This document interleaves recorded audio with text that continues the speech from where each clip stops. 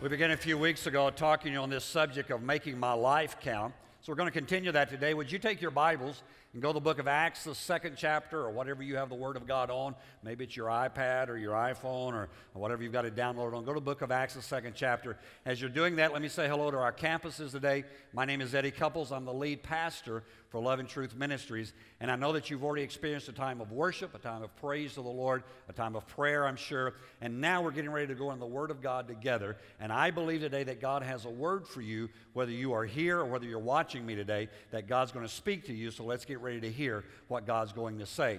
Over the past few weeks, we've been talking out of the book of Acts, the 2nd chapter there, where the apostles on the day of Pentecost, there's this great outpouring of the Holy Spirit, and then there is a movement into the kingdom of God. There's this great growth that happens in the church. All kind of things begin to happen.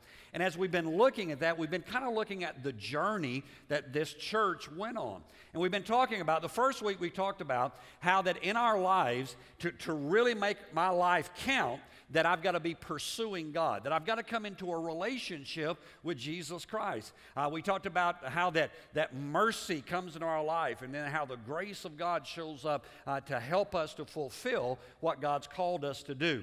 The second week, we talked about moving. First week was pursuing. The second week was moving into everything that God wanted us to. That it's not enough just for us to receive Jesus Christ as Savior, but that we've also got to receive Him as Lord. That there are some, when you come into a relationship as Savior, that's great, but when you come into the place where Jesus Christ becomes Lord of your life, He begins to tell you some things to do. He begins to tell you some things not to do. He begins to tell you how to live and how to conduct yourself and what's right and what's wrong. And so we talked about how that you move into that relationship. And then last week, we talked on the aspect of serving. How that there in Scripture that we find that there was a spirit of servanthood that was a hold of that New Testament church, and that you and I are called to be servants, that we're called to serve in the local house, that we're called to serve in our neighborhoods and in our city and in our area, but that Jesus Christ has called us to be servants. Now today we're going to be looking at Acts the 2nd chapter, beginning in verse number 44, and reading a couple of verses with you there. So would you look at that? It says, "And all the believers were together and had everything in common. Selling their possessions and goods, they gave to anyone as he or she had a need." And so as we look at this today, here's what I'm going to be talking about today. Today I'm going to talk about connecting. That you and I are made for connection. It's interesting how that God makes us to connect. In fact, in Scripture, I think I referred to it recently, in the book of Genesis, you'll find out that the first several chapters there, God's talking about it, and it seems like every time He says something, He says, "It is good, it is good, it is good, it is good." But then He looks at Adam, who is by himself, and He said, "It's not good." Right? He said it's not good for man to dwell alone. And so God created Eve, and because of that, there was connection. God has made us for connection. Part of being a Christian is the connection that we have with other believers. A Christian by themselves is never what God intended. God never meant for you to be over by yourself or just you and your family together serving Jesus. Now, I know some of you are saying, well, what about countries that are under persecution? What about, I understand that, but you're not there. So that's an excuse in America for us to kind of talk about that. So let's talk about what relates to us today. When you read the New Testament, you find that over 50 times in the New Testament that it refers to one another. It talks about that you are to encourage one another. It says that you are to pray for one another. It even says that you are to exhort. That means kind of get in their business. To exhort one another. And so as you read the Scripture, what you find is that God has brought us to this place of connection. That He wants us to be connected to one another.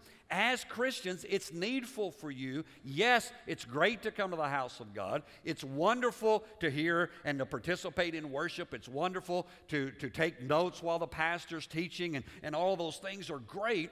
But here's the deal. If that's all you're doing, you are not fulfilling the true mandate of what Jesus Christ called us to do. He called us to connect to one another. The Word of God lets us know that you and I are living in a new kingdom. The Bible tells us this, that Jesus' first sermon was this: repent, for the kingdom of heaven is at hand. Here's what he's saying. That word repent is just simply change your mind, for the kingdom of heaven is here. Now, why do I have to change my mind? Well, in this kingdom, the kingdom of this earth, if I want to get ahead, what do? I walk on everybody. I'm the meanest guy. I'm whatever. But in God's kingdom, if I want to get ahead, he says, if you want to be first, do what? Be last. He said, if you want to be the leader, he said, become the servant of all. Now, that's a little upside down in our mentality, but that's how the kingdom of God operates. Here's what I found out about humanity, and I don't want to mess your view of humanity up, but let me just tell you this. Humanity, they can be a pain. I'll wait. Don't act holy. You know good and well people can get on your last nerve. Right? And so a lot of times what happens to us is that because of that, we have a tendency to become self-sufficient. We get wrapped up in ourselves, and it's all about us. And yet, what God's called us to do is God's called us to relate. God's called us to connect with other believers, other brothers and sisters in Christ, and to form relationships in this new kingdom that we're living in. The word kingdom just simply means God's way of doing things. All right? And so in God's way of doing things, it's not man's way. Man's way is, be wrapped up in yourself, be selfish. God's way is, listen, go out of yourself. Go out of your way to get involved in other people's lives. And so connecting in the kingdom of God is all about attitude. What is your attitude? Is your attitude, I need to be served, it's all about me? Or is your attitude, I want to be a blessing to somebody else? Now I want to tell you, there are moments in your walk with God that you need to be served. There are moments that you need to be blessed. And there are moments that you need to receive from others. But those should be the exception and not the rule. Amen? I mean, the church at times is a hospital, but it's also at times a sending unit. And you can't stay in the hospital ward your entire Christian walk. You got to get healed up. You got to get whole. You've got to allow God to restore you so you can in turn be a blessing and touch other people's lives and see the kingdom of God move forward. And so as you read this passage, you find some things that are here, and I want to point out three of them to us today. There are three aspects that as I looked at this text that I saw that I think are needful for us to understand. The first part of verse 44 says, and all the believers were together. Now here's number one is, they enjoyed one another's company. Right? Come on, they like to hang out together. People say, well, I go to church, but I don't talk to anybody. I don't want to hang out with anybody. I don't want to be part of... Really? I mean, let me help you. Staring at the back of somebody's head is not fellowship. All right? Boy, I can tell I'm really messing up the world today. See, we've got to come to that place where we understand that God's called us to be together, to be unified, to be together with one another. In other words, togetherness means I respect you. Togetherness means that I'm positive. I get so tired of Christians who are negative.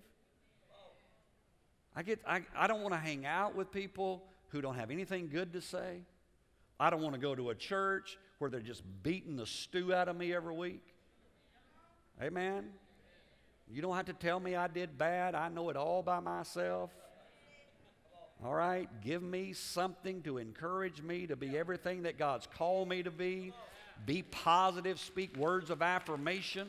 speak words that build me up. That's what we need. We need people who are genuine in our lives, people that we can hang out with, people that we can enjoy one another's company together. That's what they did in this New Testament setting. They were hanging out. They enjoyed going to church together. They enjoyed fellowship together. The Word of God says that they went from house to house, and then they went to the temple, but they enjoyed it. They went together. So you and I need to come to that place where we understand we need to enjoy one another's company.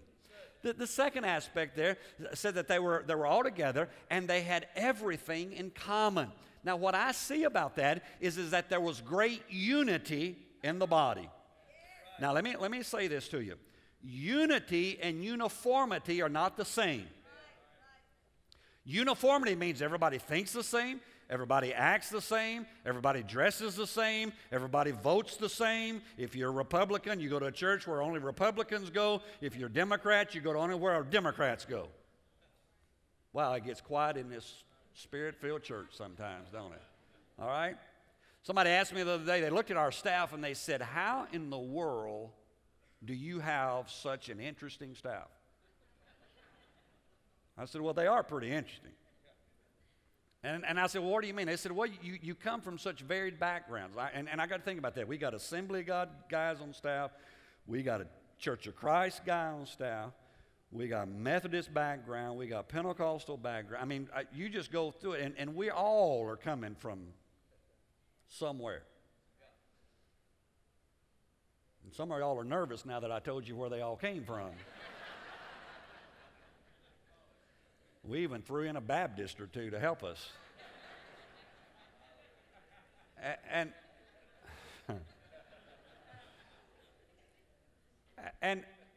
I looked at that and I said, you know what, I like it. I said, if we all were from the same background, we all thought the same, we all approached the Scripture the same, I said, it wouldn't be any fun. I said, now, we have intense moments. I call it intense fellowship. But you know what? It's okay because we walk together. We're in unity. And that's what you find about this New Testament church is they had great unity. They walked together, not because everybody agreed about everything of Scripture. I mean, the Apostle Paul, the Bible says, withstood Peter to his face. I mean, he got him. He said, you're wrong. This is not right. But that's okay. Wow. Here's what you have to understand. Here's what we're united about. We have unity in purpose. Our purpose is to let other people know that Jesus Christ died for them. We have unity in our action. That is that we want to go out and let the world know that you can live as a Christian, that you can live as a believer, and that you don't have to be weird and you don't have to be strange, that you can really enjoy life as a Christian. And then lastly there in this whole unity is that we want to be united in attitude. That our attitude for one another is that we care for one another. We're concerned about one another. We're lifting up each other. Now let me help you, and please hear what I'm going to say. You won't fit with everybody you go to church with. I don't care if you go to church with 50 people or 5,000 people. You are not going to fit with everybody.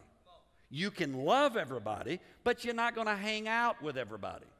Does that help some of you? Some of you can now relax. Because you were getting all tense and saying, man, Pastor's saying, I don't know. I mean, watch this. I'm 54 years old. I know I don't look it, but I'm 54 years old. These I'm going to be careful here. These 20-somethings, I don't understand them. They're a different breed. They think differently than I do. They wear things that I go, really? They peer, no, I ain't going there. They just do stuff that's different from me. But you know what? That's okay. Now, I can mentor them, but we probably are not going to have great fellowship, intense, because we come, in one sense, from two different worlds. But that's okay. Why? Because there are people who, whatever church I'm a part of, there are people who are like me. Now, can I get in your business? Come on, I need one or two more to say yes. Can I get you? Okay, thank you. I was going to, it just makes me feel better when you say yes. Why is it that when we move into a new neighborhood, we can meet the neighbors? When we go to a new job, we can meet the coworkers. But when we go to a church, we wait for somebody to come and take us by the hand and lead us to a group. See, look, I love small group stuff. I know that you can institutionalize it and make it work, and we have some, and I thank God for them.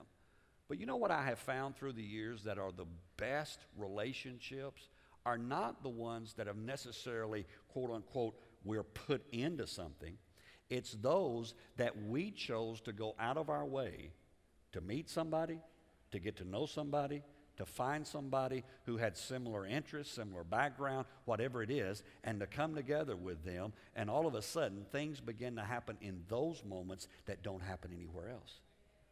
People say, well, Pastor, I just don't feel like I fit. Well, let me help you with that. The reason you feel like you don't fit is two things. Number one is you're not serving. And number two, are you ready? Number two, you're waiting for somebody to lead you to your next best friend. And what I found is that it's better if you say, I want to serve. Boy, it gets quiet. And secondly, begin to get out of yourself and say, I am going to find some people who I can relate to, who I can hang out with, who I can do life with. And you know what happens? When you find those people, all of a sudden, you are not looking for the next best thing to come along. You are saying, wait a minute, this is my house, these are my people, and God has called me to this place because I know that He's placed me here. Now, let me say this, and I'll move off this because it's getting way too convicting. You know, when we're in small churches, churches of 50, 60 people, we do this naturally. Because I'm going to tell you, you go to one of those churches, everybody knows your business. I mean, they know everything. And now with Facebook, they sure know everything. Right? All right? But then church starts growing, 100, 150, 200 people, starts getting larger. Then we all kind of get real afraid. I want to encourage you. Whatever church you're a part of, there's somebody, there's some families that you can build a relationship with and that can help you to fulfill what God's called you to do. Watch this. Scripture says one can put 1,000 to flight, two can put 10,000. When you come together with other believers, what happens to your life, and I believe this is not just spiritually, I believe it can happen for you financially, I believe it can happen for you in many ways. When you do that, what you find is that you find all of a sudden your life moving into synergy. And that one put 1,000, two can put 10,000. You move into a new level that you never will do by yourself. I want to tell you, if you're in business, you understand that. If you have a business, you know you may be a great salesman, but if you bring more people around, nobody can sell as good as you can. But if you get enough people together with you, you can make a difference in your company and in your life and the lifestyle of those with you. So that's what God's called us to do. The third one, I got to hurry. Verse 45 says they sold their possessions and goods and gave anyone as he had need. Now, everybody relax. We're not taking an offering. Okay? But here's the third aspect that I see there. They had open-hearted generosity. They were generous. They were looking to sow. They were looking to bless. They were saying, who can I be a blessing to? Now listen to me. I believe that there are seasons in your life that you should be receiving. But I believe those ought to be short. Amen? I don't believe you ought to always be in need. I don't believe that you are. Listen, if you are on government assistance today, if you're on welfare today, thank God for the government assistance, but that should not be what you are looking for the rest of your life. You should be saying, this is for a season of my life because I'm going somewhere better. Right? Why? Because watch this. God works through people, and what I found is this, is that, and don't miss this, God did not promise prosperity to the receiver. He promised it to the giver. I don't want to always be receiving.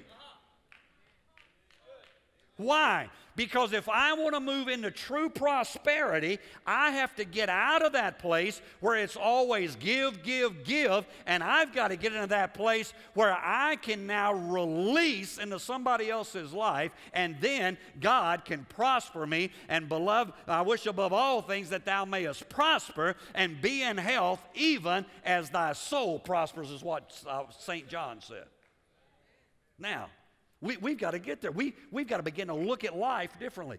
When you come into the house of God, you need to be looking for a way of being a blessing. You need to be looking for somebody you can do good to. You say, well, Pastor, I don't have a lot of money. It doesn't have to be money. It can be money, but it doesn't have to be. It can be in other ways. Here's what the Bible says. Whatsoever a man or a person soweth, that shall he also reap. So if I sow generosity in any manner, that is what I'm going to reap back. If I give finances, that, you know what the Bible says about giving to the poor? The Word of God says that when you give to the poor, you lend to God. So that, I don't know about you, I've loaned to a lot of people, but God's a whole lot better investment. All right? So as I give, as I release, people sit around saying, well, I don't have enough. Come on. You live in America. You live in a land that people will give everything to get here. That you have the opportunity to do anything with your life you want to. And we want to be stingy. We want to be people who don't live out of generosity. I want to tell you, if anybody ought to be generous, it hadn't ought to be Bill Gates and his crowd. It ought to be the church. It ought to be people who have been blessed of God, who live out generosity day in and day out. And so I challenge you, if you're in a place of receiving, praise God, receive, but don't stay there. But if you are able to be a person who is a giver, know God has said, if you give, I'll give back. Good measure, pressed down, shaken together, and running over. See, when you get together with people, here's some, I'll be quick with this, but there are some things that can take place when you're together with people that doesn't happen anywhere else. You can have prayer times with other people that are personal and intimate when you're in a smaller setting. You know, when you come into a house with hundreds of people, you can get prayed for, but it's usually quick. But when you're in that, I was in Chattanooga this past week, and we were at a conference, and I've been hanging out with Baptists all week, and at Central Baptist Church, and they'd put most Spirit-filled churches to shame. I'm just going to tell you. If any of you have ever heard of Abba's house in Chattanooga, I mean, there were healings taking place. There were things taking place. I mean, when that preacher got done preaching, I thought he was an old school Pentecostal preacher time he got done preaching that night, and it was unbelievable. But we went to eat one day, which all good pastors do, and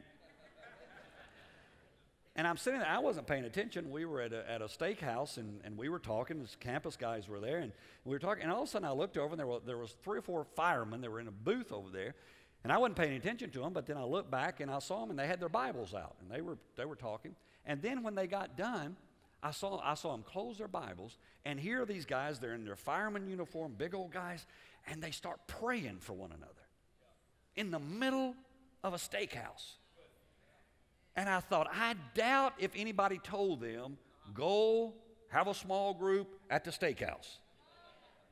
But they just knew that they had some needs in their life, and they weren't going to get them met any other place, and so they came together to pray for one another. You know what? In a small group setting, there's encouragement that comes to your life. I don't know about you, but there are moments that I need encouragement. There are moments that I just need somebody to tell me, you can do it. You're going to be all right. You're going to come through this. You're going to succeed. You're going to make it. Maybe you don't need that, but I need that sometimes. And that's what happens when you get involved with people and bring them into your life. And fellowship. You know what? Fellowship is an action. It's I'm doing something. I'm going out of my way to get involved. And also in smaller settings, spiritual gifts come out.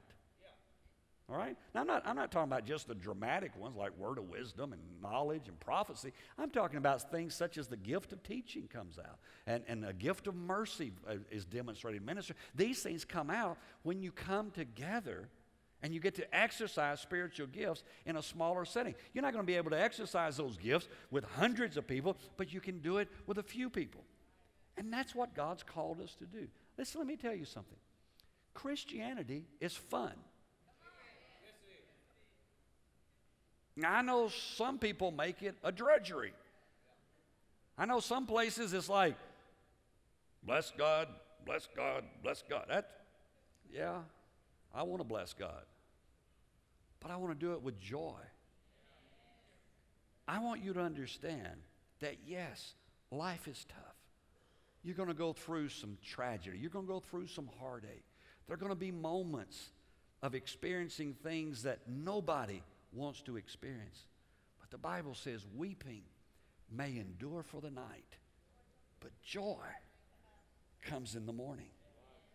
Jesus said, in this world you shall have tribulation, but be of good cheer.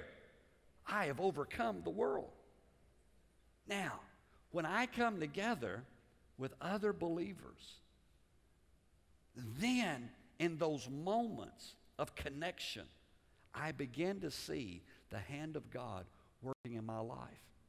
So I challenge us, don't live Christianity just coming into a church service, sitting down, maybe worshiping while the musicians are playing and the singers are singing. You listen, maybe even you take good notes. All that's great when the pastor teaches. But I want to encourage you. I want to help you today.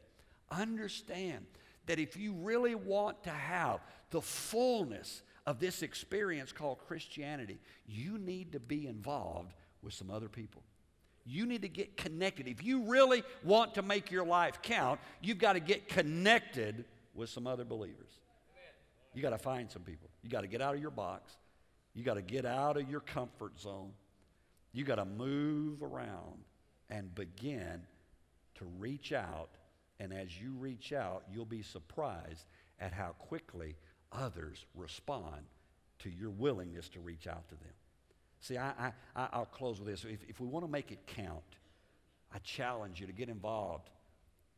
Maybe you need to get involved in a small group. You know what? Ministry groups are a great place to get involved. You get to meet people. You start serving. It's a great place. There are other small groups. The interesting thing about small groups in our church, some of the most successful small groups that our church has, the church didn't start.